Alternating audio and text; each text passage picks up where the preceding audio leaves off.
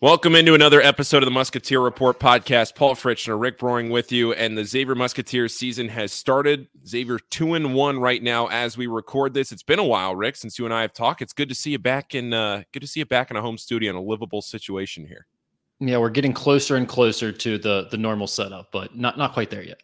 Yeah, so Xavier 2-1, start the season with wins over Robert Morris and Jacksonville, 77-63 over Robert Morris, 79-56 over Jacksonville. And last night, as we record this, probably 2 nights ago when you all are listening to this, 83-71 loss to Purdue up at Mackey Arena. I was up there. It was an incredible environment, really a great game all the way through. Xavier never really had I don't want to say they never had a chance to win, but it never really felt like Xavier was ever in control of the game. Purdue pretty much had control from start to finish of it, but Xavier was always right there. Xavier always made the shots, stopped the runs, felt like they had a puncher's chance for most. It was of the never way a blowout. game. It never got out of hand. It never got out of hand. But we'll talk about all that and more here coming up in just a few minutes. You and I have not podcasted since before the season started, so we have a lot to catch up on here, especially as Xavier heads out to Vegas on Wednesday afternoon for their Friday night game against Washington.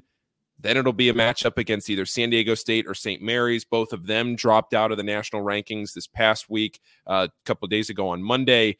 So there won't be any ranked teams out there in Vegas, but still some high-quality opponents, especially San Diego State and St. Mary's, both of them with a lot of expectations coming into the year. St. Mary's picked to win the WCC over Gonzaga. So a lot of talent out there. Should be a good couple of games for Xavier and good opportunities for them out there. But let's first take a look back at where Xavier is right now, how Xavier has gotten to this point. A lot to talk about. Rick, I'll let you start with your general overall thoughts of where Xavier is right now, how things are looking, and kind of give us the state of the union here at 2-1 on the season. Yeah, so here's what I thought we could do. I think the general takeaway so far, at least, I don't speak for the fan base, obviously, but from what I've been gathering on social media and on the message board, the general takeaway has kind of been like, results-wise, this is kind of what we expected. Right? I mean, it doesn't look too clean yet. It wasn't too smooth. Yeah, you didn't really have a chance to beat Purdue, but all in all, things look okay, and there's plenty of reasons to be excited. I think instead of going back and breaking down each individual game and going through everything, I think it'd be good for us to kind of hit on some of the individual things that have popped up already. And maybe the best way to do that is by sharing things we're most encouraged by, and then maybe a few things that have been concerning. So I thought maybe we could just kind of go back and forth and give one thing each. We'll trade back and forth, but we'll do a total of like 3 things per person that we're most encouraged by after the first 3 games. And you can take that to mean whatever you want, Paul, whether it be I'm most encouraged for this season, or I'm most encouraged long-term for Xavier's next few years, or whatever the case may be. So with that in mind, Paul, what would be the first thing that comes to mind when I say, what were you most encouraged by after these first 3 games? Well, I have a couple of player specifics, and then I have one in general. First thing, and this no real order, this is just how I wrote them down. Dalen Swain has been very encouraging to me, and that kind of tails into what you were just saying with the future of the program when you look at the freshmen, but in particular, Dalen Swain and what his mold and archetype of a player is and what he can bring to this program going forward. You watch him in preseason practice, and you saw him gradually take steps and steps and steps forward.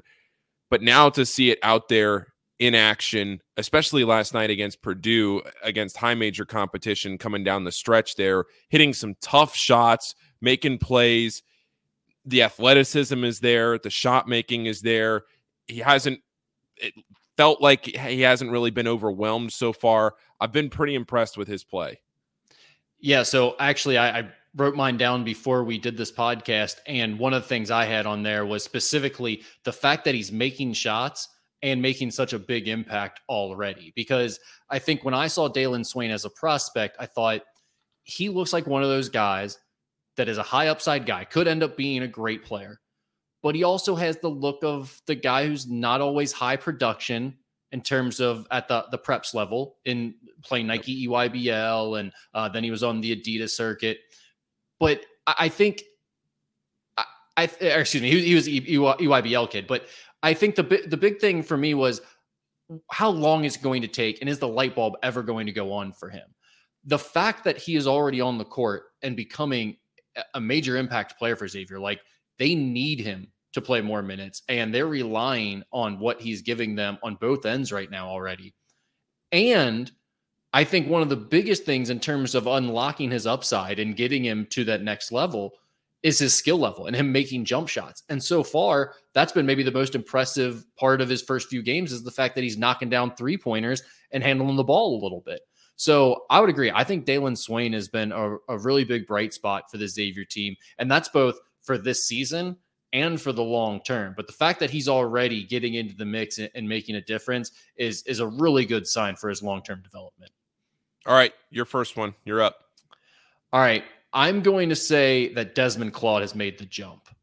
Now, does that mean everything is perfect and Desmond Claude has been completely dominant and it's been great so far? No. Does he need more help on offense? And are there some concerns about Xavier scoring enough points and other teams basically being able to key on him and cut off his driving lanes and turn him into just a jump shooter? Yes. But overall, I mean, that first game where he came out and scored 25 points right away to ease any concerns about, is he really ready to be a go-to type of player? And then also, even at the end of the game the other night at Purdue, he started off so poorly in that first half and was really forcing the issue, had Slickum on his hands or something, just couldn't control the ball at all when he was trying to make those drives. And then in the second half, he ends up still scoring. Like, he ends up with 14 points for the game, throws in a couple of tough threes late. He didn't play well in that game, obviously, but just the way he's scoring points and the fact that he seems willing to be that go-to guy on the offensive end, I think that's a good sign. I think it's clear that he has made a major jump and he is this team's best player. I mean, quite honestly, if we're just going on what we saw last year, I think there are some real concerns maybe for certain fans that hadn't had the luxury of seeing him in preseason practices like we had, that are like, is this guy really going to be our go-to offensive option going into this year? And those people, I think, really probably had those concerns to ease over the first few games. Yeah, no doubt. All right, number 2 for me, Sasha Shiani. I think he's been fantastic so far. I was debating between the two internationals. I think Giedis, I'm more pleased with what I'm seeing out of Sasha because of what we saw from him in the preseason. I think Giedis, he was more experienced. He'd played at a high level before. I'm not exactly surprised by what we're getting out of Giedis. It's weird to say I'm not surprised, but also to come over here to a new country and to get into the system and to be playing at that level right away. And, you know, he's not a prolific shooter, but he's a good shooter, but he's also experienced. So as far as things I'm most encouraged by, I'm going to go back to the well on the freshman. I'm going to say Sasha because you saw him in that Purdue game. Look, he didn't back down from Zach Edey. He played well. He didn't score a ton, but just, you know, defensively, what he was able to do there, it kind of moves well. He's shifty underneath the basket, get the ball down to him around the basket. He's shifty and kind of move his feet and get around, even though he's a bigger guy. He doesn't move all that well, but it seems like he just knows how to move and when he needs to move. Shifty. Yeah. That is a term I will remember being used about Sasha Shiani, is that he's shifty. Yeah, that's what I'm going with. I think that to see where he is now, and I thought you made a great point last night in your post about it on Twitter, where you were saying, like, a couple months ago, you and I looked at each other at one practice. It might have been his first practice or first full team workout, whatever it was. And you and I looked at each other and thought, when is he going to be able to even see the court? And now here we are against a consensus top 3 team in the country, and he's out there giving you pretty high quality minutes when you need it because Usman was in foul trouble. Paul, I cannot believe how much he has improved since his first practice. I mean, this is a guy, like, physically he moves completely different from how he moved a month ago. And I'm not saying like, yeah, he's shifty. That's right. I'm not saying that's because of like some crazy gains he's made in the weight room or anything, although maybe that's helped some. I think it's way more about just the fact that he's gaining confidence and knowing where he's supposed to be running to and knowing where he's supposed to be. I'll tell you what, he shows up to work every day. Like I think Sean said about him on a show that he's very serious. And that it's definitely the case in practice. Like, he's not cracking smiles. He's not laughing about a lot of stuff. He's there to put his work in at practice and do a good job. And he wants to do well and wants to be a really good player. So I think that's why you've seen him improve so much in such a short amount of time. There's a long way to go still. I don't think if you're relying on Sasha Shani for 20 minutes against Donovan Clingan or Ryan Kalkbrenner, that's going to be a recipe for success in the Big East season, even though he had some good spurts there against Zach Edey. But overall, I would agree with you. Like, I really cannot believe how much better he has gotten in just 2 months of action. Actually, a little bit less than 2 months. Yeah. Yeah. All right. You're number 2. All right. How about Trey Green? This guy, Trey Green, Paul. I would say the fact that he is ready right now, even if his shots aren't going down yet. And that's important because they need offense. They need another shooter, and they need someone who's wired that way. Not who just has the ability, but like Colby Jones, for instance, his first couple of years, even if he was ready to take on a bigger scoring load, he just wasn't really wired to score. He was more of a distributor and a playmaker, and he kind of developed that killer instinct and that being more of a go-to guy instinct later in his career that last season. With Trey Green, he has that right now. And they need someone who has that to go along with Desmond Claude to step up and take some of the scoring load off of Dez's shoulders. Now, Trey's going to have to start making some three-pointers at some point if he's going to fulfill that role. But I don't worry about that. Like, the one thing I know Trey Green can do is shoot at a high level. It was all the other stuff that I was more concerned about. Is his size just going to be too big of an issue, whether it be on offense or defense? Will some of the quickness stuff and the ball handling and passing he does, that's pretty slick, will that just not quite cut it at the high major Division I level? Well, so far we've seen all of that stuff looks fine. He just has to start making the open threes that he's getting. And like I said, and I think you'll back me up on, that's one thing that I just have zero concerns about, is whether he's going to shoot well over the long haul. And the other thing, too, is he's not somebody that's going to back down from taking the shots just because they aren't going in. And eventually that's going to pay off in more made shots. It might be frustrating in the beginning because they're not falling, but it's not like he's going to shoot it at 20 or 22% over the next 3 or 4 games. And then all of a sudden you're going to see him take 2 a game from there on out the rest of the way just because they aren't going down. He's going to be a volume shooter. Eventually they are going to fall. Trust us on this. We have seen a large enough sample size that 3 games at a Division I level is not a big enough sample size to go out here and say, oh, all right, let's reel it back in. Let's just take 2 or 3. That can't happen for this team. Well, and not only is he not going to be discouraged or back down because of a shooting slump, but he's also not going to shy away from the big lights, the big environments. I mean, you saw it. It doesn't get any tougher than Mackey Arena in terms of environments that you're playing in, and against a team that's ranked number 2 in the country, pretty good competition. And he was ready to go. The shots weren't necessarily going down, but he came out gunning. And that first 3 that he hit in the first half, I felt like it was a big shot at the time. Like, it felt like it was keeping Xavier in the game at that moment when the game was starting to slip away. And then he hit another big shot later in the first half and dropped off an assist to Kashienze. So, like, I thought Trey Green actually kind of kept Xavier in the game for those final 7 or 8 minutes of the first half at Mackey. And to me, that's the thing that really stands out, is the game isn't too big for him. He's ready to go. And as soon as the shots start dropping, he is going to really, I think, honestly, I could see him moving into more of a starting role, or at least playing starter-like minutes as the 6th man for this team. Yeah, I could too. Don't edit that. No, all right. No chance. Okay. Sharks for life. Number 3, we're moving on. We good here? Number 3? Yeah, what do you got? All right, so this one I went a little more general. I'm going to say the ceiling of this team for this year, because obviously we know going into next year, who knows whether Jerome Hunter and Zach Fremantle come back next year, what the roster turnover looks like. Sure, we could sit here on November 14th, 2023 and say that the March Madness 2025 could be very special for Xavier. I think anybody listening to this that even remotely closely follows this program would know that that's probably a true statement. But the ceiling of this team this year, is a major question mark, and something we've talked about for months with the roster turnover, with the new faces, everything else. And now you go to Purdue, which, yeah, it's one game, but it's a road game.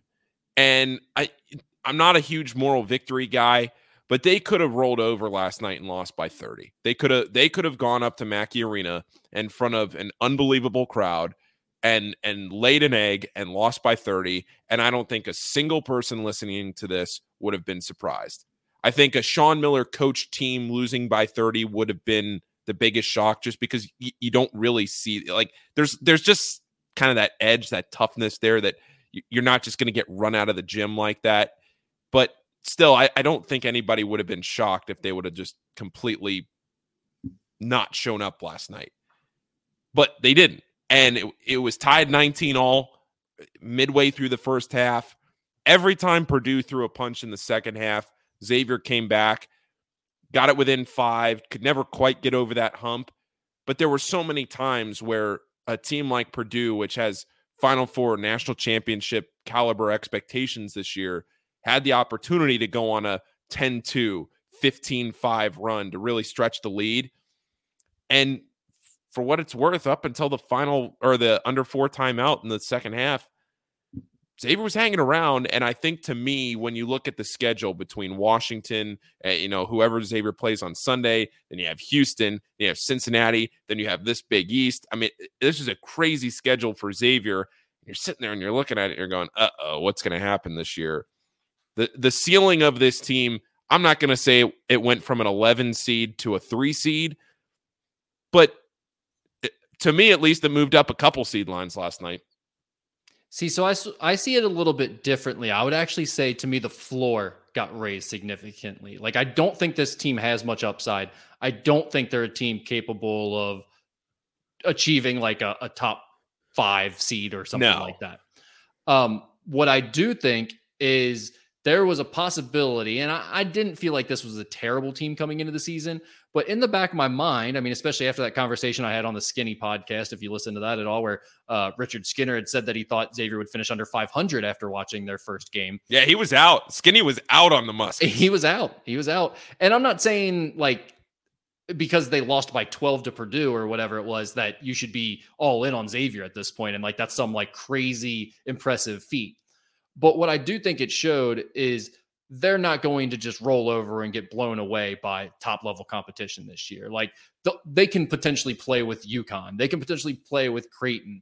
Those games aren't just like, oh, this team has no chance to even compete at that level, and you're just praying they can play with the Seton Halls and Providences and St. John's of the conference, right? Like, Xavier will be competitive again this year with everyone in the conference. And I think they will be kind of where we expected them to be, which was in that middle of the pack in the conference, somewhere between like 5th and 7th, probably maybe 4th and 8th, if you want to make the band a little bit wider there. So that's kind of where I would be on it. I don't think they have much upside with this group. Now, don't confuse that for me saying they won't get better, because I think they can get a lot better, but I don't think they're very good right now. Like, just because they lost to Purdue by 12 doesn't make them a good team. It means they didn't roll over and get run out of the gym. They've got a long way to go still. And the good news is I think they are going to continue to get a lot better, and they will go a long way in terms of their development. And ultimately, they'll end up being a team that's probably somewhere on the bubble still. Like, that's where I saw them before the season. And now after the first 3 games, especially after that game at Purdue, I feel more conviction in that original prediction that they'll be right on the bubble at the end of the season. I don't know do you feel stronger now that, like, you feel they're definitely a tournament team and potentially could be playing for seed lines right now? I mean, I guess if you were to if right now, if you were to say, Paul, are they like in the tournament? I mean, no, I think the way that they played last night, though, did convince me that they could get up to maybe like an 8, 7 or 8, somewhere in there. Because 2 weeks ago, if you would have told me, hey, they're in, but they avoided Dayton, but they're the last team in that avoided Dayton, I'd have been like, yeah, all right, that checks out. But now, if you say, they beat UConn at home, or they snuck one out against they swept Villanova, or they snuck one out against Marquette at Cintas. One of those. You're talking about a seed line with a couple of wins like that. You beat Houston, that changes the whole deal. Yeah, more than anything, maybe from a fan's perspective, I think what we learned from the Purdue game is this is going to be a fun season.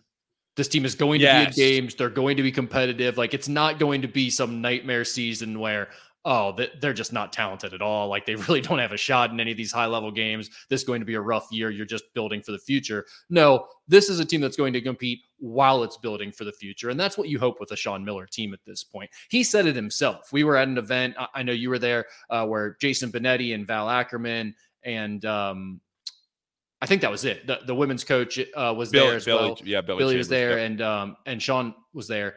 And I forget what they called it, but Sean said at that thing, he said, the standard at Xavier is the NCAA tournament. Like, we're not shying away from that. That's what we do here, and that's going to be our expectation every year. So I feel pretty good about saying that's where they are again this year. Is we're not going to change the goal and say like, oh no, they're rebuilding this year, so it would be good for them just to be almost 500 in the Big East or whatever. It's like, no, they should still be a team that's competing to get in the tournament, even if it's on the bubble.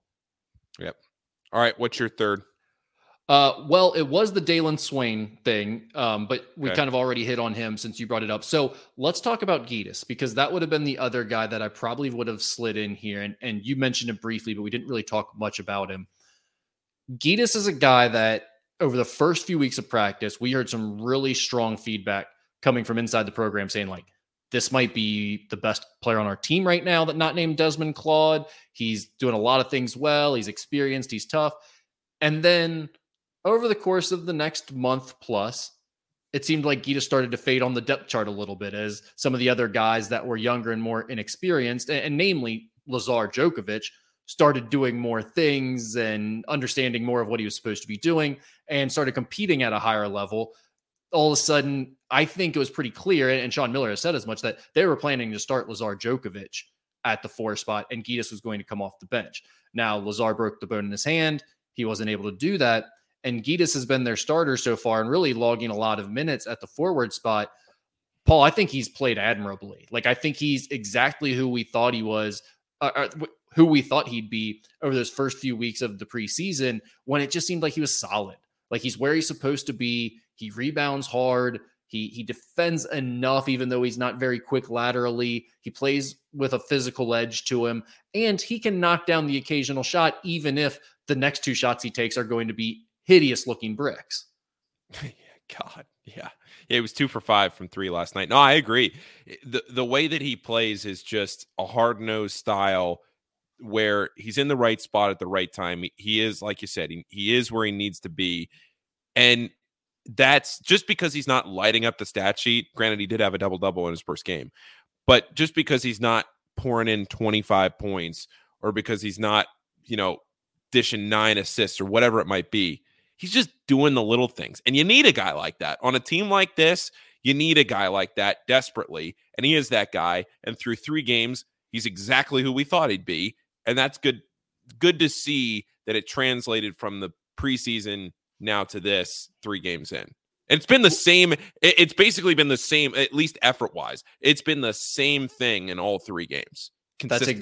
That's exactly what I was just going to say. He doesn't change it at all either. He's not bothered by Mackey Arena or who the opponent is. It's like he just has a one-track mind. He does what he does. And it's like he's, again, not a huge upside guy. Probably not a guy that's going to have any 18-point games or anything like that. But he can get you 10 and 6. And he does that pretty regularly. And he plays with just a level of toughness that I think the staff really appreciates. And I think his teammates have come to appreciate as well. All right, Paul, let's jump into a few things that have concerned us. What, if anything, has jumped out to you as a concern for this team? Okay, so I have 2. I have a player and I have a general. Player, I don't know how you couldn't start with this one.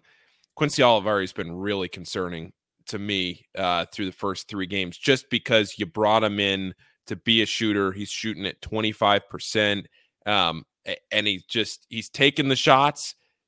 And for as well as he shot the ball in his career, you feel like they're eventually going to start to fall. But even toward the end of the preseason, he had kind of started to fade in the last 2 or 3 weeks going into the season, to the point where you were starting to wonder, is Trey Green going to play his way into those minutes? And I would not be shocked whether it's Trey Green, whether it's Dalen. As far as those minutes go, whose name is announced when the game starts, I would anticipate that probably, at least for the near future, to remain Quincy. But where those minutes go, right now, it's hard to justify that high quality of minutes for Quincy with the way he's playing. I would agree. And you saw his minutes did drop down to just 22 against Purdue after being 28 in the first game and 29 in the second game against Jacksonville. So there's definitely an acknowledgement there that he did not play well in the Purdue game. And I think it's not just missing shots on offense. Now, that's the biggest value that he brings to this team, is to make 3-pointers, stretch the defense, give Desmond Claude some more room to operate. They need him for that more than anything. That's why he was brought in. But he's also really struggling defensively, or at least he did in the Purdue game, I thought. And he had a couple of turnovers as well. It's like, he's got to be an efficient player and then be solid enough defensively. Right now, or at least in the Purdue game specifically, he was none of those things. He was inefficient, 0 for 5 from 3, just 2 for 8 from the field. He had a couple of turnovers, and then defensively, he was a bit lost. So it's going to be hard to justify more minutes from him or for him if he continues to play like that. But like you said, I mean, he's a guy who's made so many 3-pointers in his career. You hope that at some point he's going to knock down some of these shots, because now one thing I am concerned about a little bit is some of the shot selection. I don't think he's had great decision-making in terms of some of the shots that he's taking. But that's not nothing. That's not nothing, though. True. But he is getting some open ones. It's not like all of these shots are bad, tough, guarded shots that he shouldn't be taking. Some of them are wide open shots in rhythm within the offense that you're trying to get for him, and he's missing those. And again, it's only 3-game sample size. He's, 4 for 16 right now. It's not the end of the world. It's not a big deal at all. But you add on the fact that he really struggled in the scrimmages from what we heard, and he wasn't good in the public exhibition in the blue-white game, took a lot of shots and missed them all. That's where you start to wonder, like, how long can you go giving him the minutes when a guy like Trey Green might just be able to give you more right now? Yeah, and the other thing, too, with playing Trey Green, where you could be sitting here listening to this and saying, well, Paul, they're both not shooting it particularly well. Well, if you're going to get not particularly well shooting out of two guys, I'd rather it be the guy who is going to be around this program for a long time. Yeah, and Trey Green just gives you a different spark. Like, he's making plays, he's making things happen that Quincy isn't doing. It's like Quincy is a spot-up shooter, and if he's not knocking down those shots, he's not going to give you much else offensively. Whereas Trey, he is a shooter too, but he can make plays off the bounce. He is a legit point guard who can really handle the ball and use his quickness to get some paint touches. And he's done some of those other things. Like, Trey Green, aside from the shooting, I think has played pretty well, and he's been better defensively than I think most people expected coming into the season, given his size. Yeah. All right. What's your first one? I would go with high-end talent. My concern for this team is that it's Des Claude and a bunch of bench-level players. Because if we're talking about some of the freshmen right now, or we're talking about the solution to some of the problems we're seeing, like a Quincy Oliveri potentially not being ready to or not being capable of being a starter at this level, we're talking about replacing them with freshmen. And these freshmen might be talented, but typically even talented freshmen, you'd prefer them being like your 6th man, 7th man coming off the bench. If the next best players after Desmond Claude are Lazar Djokovic and Trey Green, I'm not saying those aren't starter level players, but in an ideal world, on a good team in the Big East, if you're a top half of the Big East team this season, those guys are probably coming off your bench on that type of team. And that's my concern for the Xavier group, is like, they might need Trey Green and Lazar Djokovic to be their 2nd and 3rd best player the way things are looking right now. I don't know if they're going to get enough out of Davion McKnight, Quincy Oliveri, Abu Usman, the Conference USA All-Stars. Giannis is solid, but again, I don't know if he gives you enough pop, enough high-end talent. He would have been they expected him to be coming off the bench maybe as the 6th or 7th man behind Lazar to start the year. So maybe those guys, maybe Lazar really is that guy, and maybe Trey Green will get it going quick enough to where he's that type of guy. But I have some concerns that this is like Desmond Claude and then a bunch of like fourth or fifth type guys at best, but maybe more like sixth or seventh guys. Yeah. I think when you look at how you phrase that, it goes back to the age-old Rick Broering. Do you have the best player on the floor? Well, the only difference with this year is we know who the go-to guy is. We know who the end of the shot clock, like Desmond Claude is their guy this year. So there's no confusion. In the past, they've had like a lot of good number 2s and 3s, I think. That was my argument, right? Like that they didn't have the go-to guy, the killer at the end of games. In the past, it's like you have 3 guys that are really good number 2s. This year, I don't know that they have that. Like they used to have enough high-end talent to compete with all these teams. This year, it's like Desmond Claude is that type of player, and he's good enough to be the go-to player and be the alpha. But after him, do you have a 2? Do you have a 3? I don't know. Maybe they do, but it's just right now that would be a concern for me. Yeah. All right. Second, I'm going to go in general. I'm going to just say, and this is obvious, it's the shooting percentages. We've talked a lot about it. We probably don't need to keep going on about it, but you're 3 games in. This was a team that was expected to not be a great shooting team. Look, you're not going to be last year with Sule Boom and Adam Kunkel and Jack Nunji being able to step out and hit threes and Colby Jones getting better as a 3-point shooter and everything else.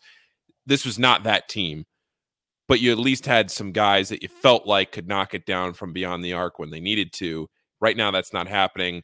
And that, quite honestly, can't keep happening if you're going to give yourself a shot to win. Because if you look last night, 7 for 29 from 3 against Purdue, you hit a couple more, and that's an entirely different, as wild as it is to say, look, Purdue was always in control of that game. I'm not sitting here making an argument that if Xavier goes 10 for 29, they win the game because maybe that energy gets them a stop on it. It's a whole different game. I'm just saying you can't keep going 7 for 29 or 5 for 25 or whatever it might be from 3. That's just not sustainable. Well, and that's the thing for this team is it's not like they're typically hitting 8, 9, 10 threes and they just had that game where they were 7 for 28. It's like, no, 7 is a good night for them in terms of number of threes made. Now, it wasn't a good percentage, but they're just not a team that's probably going to take a lot of threes in general. And on the nights that they do, you hope it's not as bad of a percentage as 7 for 28.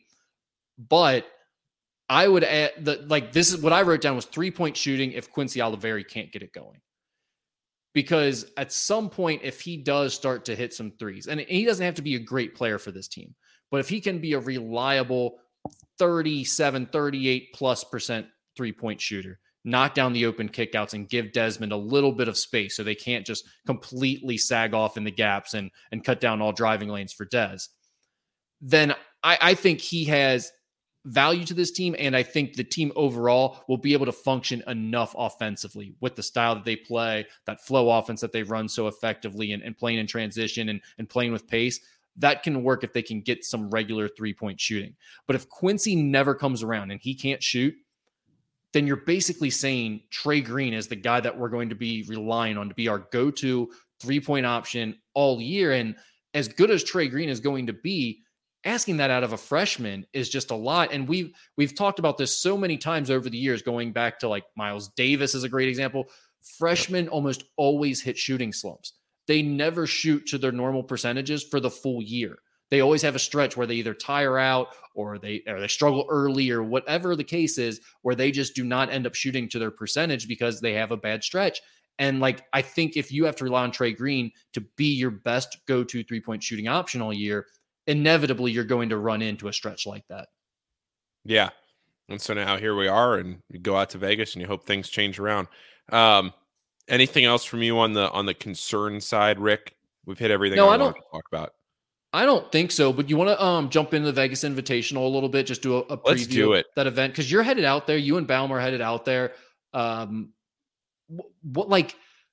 Take us through this just a little bit. We don't want to spend a lot of time on it because we talked a lot about the podcast last week, but what is kind of the plan as you guys are out there traveling with the team in terms of content? Is it still recording podcasts with Sean, or are you doing other stuff? So potentially, we're still waiting on confirmation on a schedule. We may have an episode out there. We may not do a full episode. There will be a ton of content. A lot of it will probably be vlog style. So we're really going to up our game, especially on the YouTube side, in the next couple of weeks or so with vlog style content, interviews, things like that. So over the next couple of days, it's basically going to be whatever the team's doing, we're going to be there. Just basically digital media content coverage, stuff like that. But we'll be there. We're flying out tomorrow or Wednesday afternoon as you all are listening to this. So we'll be there. It was funny. We were joking about looking for other people around maybe outside of the sports world to bring in, because you heard me on this podcast back in what was that, February, when I said that the F1 race was going to be the biggest sporting event in the world. And then now all of a sudden Max Verstappen has already won the title and the prices are nuts. And it feels like this is a disaster situation for Vegas. Like, I'm not going to derail this podcast with 10 minutes of F1 talk because nobody cares, but I do care a little bit. And it has become a massive disaster for Xavier. So like hotel prices right now for the weekend, if anybody's listening to this and thinking about taking a last minute trip to Vegas, as wild as this sounds, hotel prices right now are back down to regular weekend, whatever the normal third weekend and second weekend in November hotel pricing would be, because wow, how about that? It's in a very weird way. I compared it to, Lizzie my fiance was asking me about it the other day. She was asking me what was going on. And I compared it to the Taylor Swift concert here in Cincinnati, where everybody complained about it for a month leading up to it. Oh, I'm not going anywhere near downtown. It's going to be crazy. It's going to be crazy. We went downtown. We parked in 6 minutes. It was easier to get into Paycor than it was for a Bengals game. There was no traffic anywhere. The city handled it flawlessly. And that was because nobody actually showed up down in the city that day, like in a crazy, like flooding down there type of way. It feels like this, where everybody in the world was told not to go to Vegas because it's going to be so crazy. And now people aren't showing up. So there's a ton of hotel rooms still open. There's a ton of restaurant reservations still open. The prices for the actual race are dropping. All of that is to say that, looking ahead to the weekend with getting around and getting out there, if anybody's going, it shouldn't be as nuts with travel as we thought it was going to be going into this. But yeah, we're excited to get out there. We have a ton of, as far as like interviews go, the Sean Miller podcast account will be doing that. We're debating, I guess there's really no debate. We're going to do it, but I'm very interested to see what the Spaces audience will be at 3 a.m. Eastern time on, what'll that be? Saturday morning, 3 a.m. Saturday morning. We'll fire one up, but who's going to be in there? That's going to be the diehards of the diehards. And I saw somebody point out on Twitter, this is going to be revenge for everybody that stayed up for that 2011 Hawaii game. I stayed up for that. I remember watching that game. I don't know if you remember that game back in. I do. Unfortunately, I remember. Did you stay up for that as well? I mean, I didn't have a choice. That's true. Let's get into the actual matchup though, because I actually have some. I don't know if insight's the right word, but I have a scouting report on Washington because I was just at Washington last week. NKU played there, so NKU played a great game there, by the way.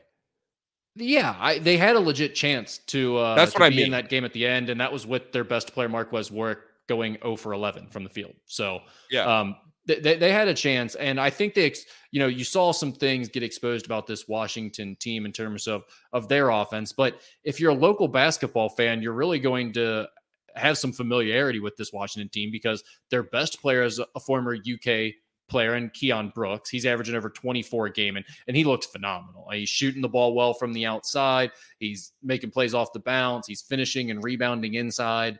He looks really good, and he's a tough matchup at the forward position. You'd really like to have Jerome Hunter in this game to match up with him. Unfortunately, that's obviously not going to be the case for Xavier. It'll be interesting to see if Lazar gets some minutes in this game. I'm expecting that he will see some time in this event. So if he's in there against Keon Brooks, that will definitely be a tough matchup for him to make his debut.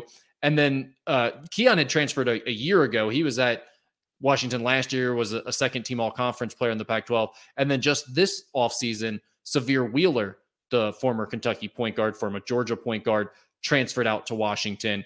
And he's now their second leading scorer, averaging 16 points a game, 6 assists.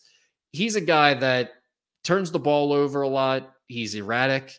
He's 5'8", 5'9", shaped like a bowling ball, like out of shape, but just really fast and plays downhill and bounces off of contact constantly. Doesn't really shoot it well from the outside, but he can really pass and get into the lane and get paint touches. And he's just kind of a hard guard. He can sometimes take you out of the game with the way he plays and his erratic style, but he's difficult to keep in front, and he kind of can disrupt your defense a bit. So he gave NKU a lot of trouble. It'll be interesting to see how Davion McKnight does against him, because those are two kind of similar style players in terms of being the shorter, stockier, really fast guards. And then after him, another connection for Xavier fans, Paul Mulcahy, the transfer from Rutgers, 6'6" point guard, who Xavier was definitely in there on. They ended up losing out. It was alleged that Washington paid him a massive NIL deal, upwards of like $400,000 to go play out there. So who knows what the real number is and what he actually got, but he's definitely making some good money to take on Xavier in this game, and Xavier missed out on him because of that. So those are three guys right there that if you're a local basketball fan, you probably have some knowledge of, and those are three of their main players. After that, I'd say the other big thing to know about them is they have three big men who are essentially in that 7-foot range. One of them, the guy who's been starting for them, is like 6'10", 6'11". The other guys that come off the bench are 7'2" and 7'3", I think, or something like that. So none of them have done much, though. They're like, defensively, they can block some shots, they rebound, but offensively, they're kind of stiffs. So I don't think you have to worry a ton about that, especially after seeing the job that Xavier did, at least in the first half, against Zach Edey.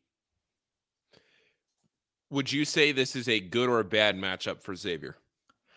I think it's a good one, partially because I think Washington is a little bit of a slapdick outfit. Like, I don't think they're real sharp, and I don't think they're like super good at running their stuff, so to speak, for lack of a better phrase, I guess.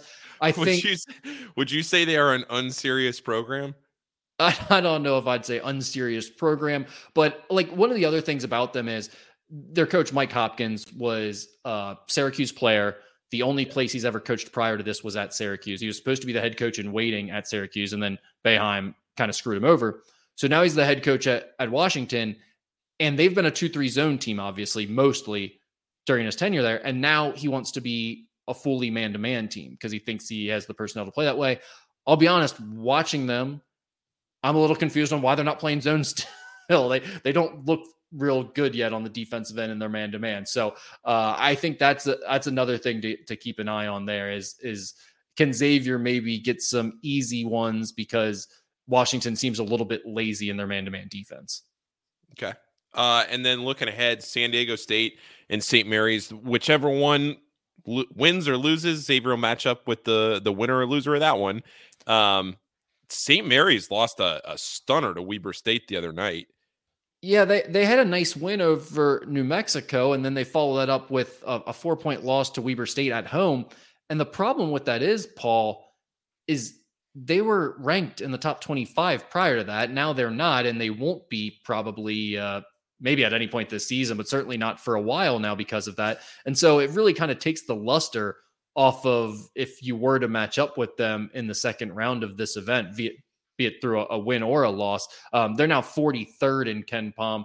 Looking at the other option there, though, it's San Diego State, who's 1-1 after beating Cal State Fullerton and then losing by 9 to BYU, 74-65. So the Aztecs are 31st in KenPom. They are, I don't know that they're like a much better option at this point than St. Mary's. So both of these are defensive-minded teams. Neither one has really made outside shots to this point in the season. That can obviously still turn around. It's very early, but I think that's kind of what you're looking at in the second matchup, is probably more of a grinder game, teams that are going to want to play low scoring defensive matchups, and we'll see how Xavier fares in that. What's your prediction for the week? I think when we did the season preview podcast, we said 1-1 Xavier wins the Washington game and loses on Sunday. Are you sticking with that? You saying 2-0? You saying 0-2? I'm going to say 1-1 still. I think they beat Washington. I I feel better about them winning both games now, though, than I did at the time of recording this. And partially that's because of what St. Mary's and San Diego State look like right now. If both of those teams were undefeated coming in and playing at a really high level, then maybe I'd feel differently. But I think partially it also is due to the way Xavier looked in the Purdue game. Like they look like they can play with top teams, and I don't think either of these are quite top teams. I think they're pretty good teams. So it wouldn't surprise me right now if Xavier went 2-0. I think 0-2 actually would be the most surprising outcome of this event. Oh yeah, I would be shocked, because even if Xavier lost on what would that be, Friday night, and then grinded one out on Sunday, I would be very surprised if they went 0-2 this weekend. I'm still going to stick with 1-1. I think they win Friday and then lose on Sunday, but 2-0 would not be nearly as surprising as I would have told you 2 weeks ago. Yeah, definitely. And then as far as just on that note, more MTE news from today's Matt Norlander reported that Xavier will be in the Fort Myers tip-off. That's Thanksgiving week next year. That field is, let me see if I can do this off the top of my head. I think it's Xavier, Michigan, Virginia Tech, and South Carolina. Sounds right. Yeah, I'm not going to look I think it up, that's it. Sounds right. I think that's it. The Hall's Chop House Bowl next year. That'll be on Thanksgiving week. I think it's Monday and Wednesday is when it's being played this year, and they said it should be the same schedule next year. But that's your news there. Anything else, Rick, on MTE, on the MTE front? Anything? No, it seems like it should be a solid event for next year, and definitely a decent location for people that want to travel to that game. So yeah, that'll work out. Last thing to hit on real quick, Paulie, unless you got anything else, is 2024 signing. We call it signing day. It's really now like signing week. It's a period of 7 or 8 days or whatever it is.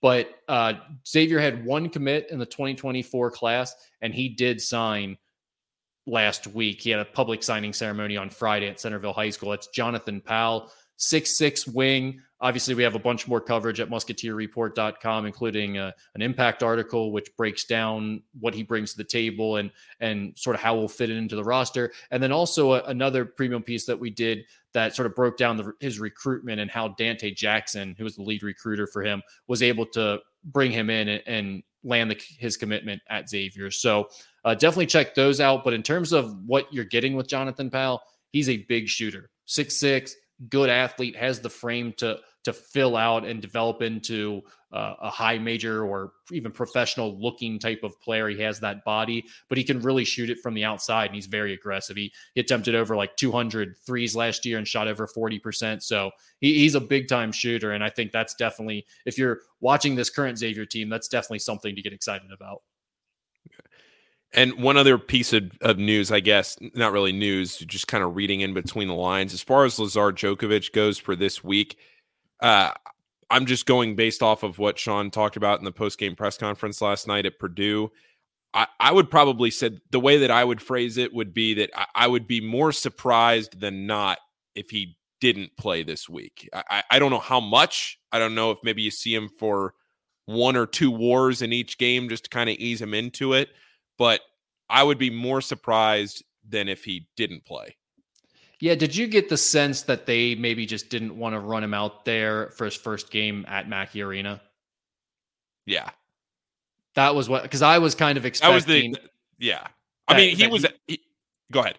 Yeah, I was just expecting that he might make his first appearance there. It seemed like everything they had said and every indication we had was that he was kind of back and ready to go in terms of, at least he can't do any more damage, which is what Sean told us was what they were waiting for, is where he could play and participate in practice or in games without doing any farther damage to the injury. And I think we're at that point. So he had gone through walkthroughs with the team. I thought we might see him at Purdue. I'm guessing that just didn't feel like the right spot to fit him in at. Yeah, I'm going to guess that the number 2 team in the country on the road in prime time was probably not the best place to ease your freshman international player into it, but yeah, instead he can play in a ballroom in Vegas with 400 people watching at midnight. So hey, whoa, put some respect. Isn't it T-Mobile? Aren't we going to T-Mobile? Oh, that's right. It won't be in a Vegas ballroom. Sorry. A huge one. All right. Yeah, that I just wanted to make sure we kind of put that in there because there were so many tweets. I think people were assuming or expecting that he would play against Purdue. I think you're just waiting for the right time to get him in, and I would anticipate Vegas being a perfect chance to slot him in, assuming he's healthy and doesn't regress this week. I would expect to see him at some point, whether that's Friday, whether that's Sunday, I don't know, but I would expect to see him at some point out in Vegas. Let's assume the first game that Lazar plays, he plays more than 10 minutes. So like if he comes in for 2 minutes against Washington, that doesn't count. Okay. First game that he plays at least 10 minutes. Let's assume that's this weekend it happens. What is his stat line going to be? Ooh, good question. I'll say 3 for 5 from the field, gets a few shots up. Let's go with like 8 points. I was going to say 7 points, 4 rebounds. I was going with 8 block shots. I was going with 8 and 4 with an assist. Yeah, 8 and 4 with an assist. Okay. Maybe. Yeah, I think with Lazar, the upside is unquestionable. The tools are all there. Like, I'm really excited to see what he develops into. He could be a pro one day, all of that stuff. I get why people are so high on him. I also feel like expectations need to be tempered just a little bit on him, because to me, he doesn't seem like as ready as maybe a Dalen Swain. Not Dalen Swain, but as Trey Green even. Like Trey Green felt more impactful right away to me than Lazar did. And I think part of that's just because Lazar is like figuring out how it's done over here and the physicality and speed of the game and all that stuff. So I think the more and more he gets comfortable, the more you're seeing him step his level up. So we might be at that point much sooner than later. I think one of the biggest on the court lessons that I have learned in the last 4 years since I graduated in covering college basketball a lot closer and being able to watch a lot of these things and get down in the nitty gritty and nitpick this is not to get expectations too high for a freshman. Unless it's a 5-star number 1 overall recruit that you just know is a home run lottery pick, you just can't expect too much right out of the gate. And I think a lot of times how many times in the last 3 or 4 years have we seen, whether it's like a Kiki Tandy or anybody, is this the 3rd straight podcast that we've talked about Kiki Tandy? Whether it's like keep the streak alive, baby. I didn't even do that on purpose. If you look at Kiki, somebody that got hurt and you're thinking, okay, as soon as he gets back, the microwave's there. He's just going to warm it up. The shooting, it's all going to get back. Team's going to look great. It just doesn't really pan out. And then you think, oh, well, wait, what were we expecting 3 weeks ago? I think that's where, look, I'm not sitting here trying to put a wet blanket on this. I'm just saying, if you're expecting Lazar to go out there and put up 20 points and 8 rebounds in his first game, he may very well do that because he is talented enough to do that. But I wouldn't expect it right away. Yeah, he's also freshman enough and inexperienced enough with the game over here to go out the next 2 games and go 0 for 4 and disappear and do just about nothing and give up 20 points defensively. So like that's the exact point I would be making, is there's just a level, like even Trey Green right now. We're talking about how good Trey Green looks, and yet you're seeing him struggle to make shots and not do the exact thing that he's probably going to be best at. And when we talk about some of the greats like Tu Holloway, it's like, go look at some of Tu Holloway's stat lines from that first year, right? There's just inconsistencies by nature from freshman players. So when you start talking about guys as like the saving grace or the missing link or whatever for a team, and they're a freshman, I just do think you have to temper expectations a little bit. Now, that being said, I'm really excited to watch Lazar play because I think it's going to be fun. The one note that I would have on Lazar that I'm looking for when he does get out onto the court and gets extended minutes, when we really see him settle into the rotation, Adam made this point, and I would very much echo this point. I am very interested to see what his toughness and tenacity is, because I think that's just an innate personal thing that he has to build and develop. But if he gets that edge, if he gets that toughness, that, like I said, tenacity that a Sean Miller team exemplifies a lot, you're talking about a really special player here. But I think there's a lot of, kind of finesse to his game, and you don't see that same kind of grit and toughness that if he does begin to exemplify that and show that, the ceiling to me on him goes from, if you're watching on YouTube, here to up here. That was low to high for those people listening at home. That's what he was doing, signaling low. That would be low to high. Lazard to me is like the typical stereotype for European players, right? The skill, the face-up game, all that stuff, and just maybe a little on the softer side. Doesn't have the toughness. Whereas Giedis is different. Like he's much more physical, kind of plays with an edge. Lazard just doesn't have that. So I do think that's going to be a bit of a process for him as well as he adapts to that part of the game. But again, the talent outweighs most of the stuff he's going to have to figure out. So he'll be able to make an impact right away. We'll just see how consistent it is. Look, if we're sitting here talking about toughness, there are a lot bigger issues that we could be talking about. Yeah, exactly. So look, hopefully we'll get to see him this weekend. I look forward to that. Anything else, Rick? I think that's it. I think that was a good show, Paul. All right, let's wrap it up. And Xavier, again, it's Friday night. It's Friday. I'm still getting questions about when this game will be played. It is Friday night into Saturday. It's Friday night at 9:00 Vegas time. So it'll be midnight Saturday Eastern time. So it'll end at 2 a.m.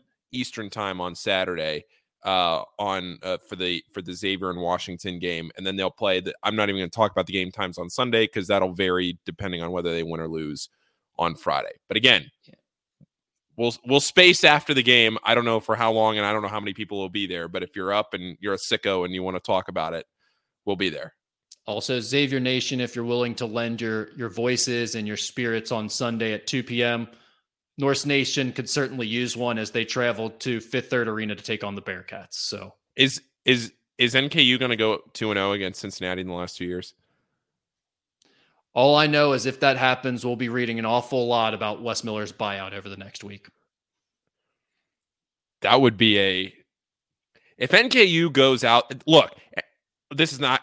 We don't need to turn this into an NKU show. As much as I know, we could. You and I could sit here and talk about that for a while. We'll save that for the rebound rundown. I'm extremely intrigued to watch this game on Sunday. Very intrigued. Me too, Paul. Me too. They owe NKU one, though. I can't imagine it's going to come easy. All right. Well, we'll see. It should be a fun week. It should be a fun week. We'll have all the coverage for you all week. Washington and then either San Diego State or St. Mary's on Sunday. Thanks for listening, everybody. We'll talk to you next week on the Musketeer Report podcast.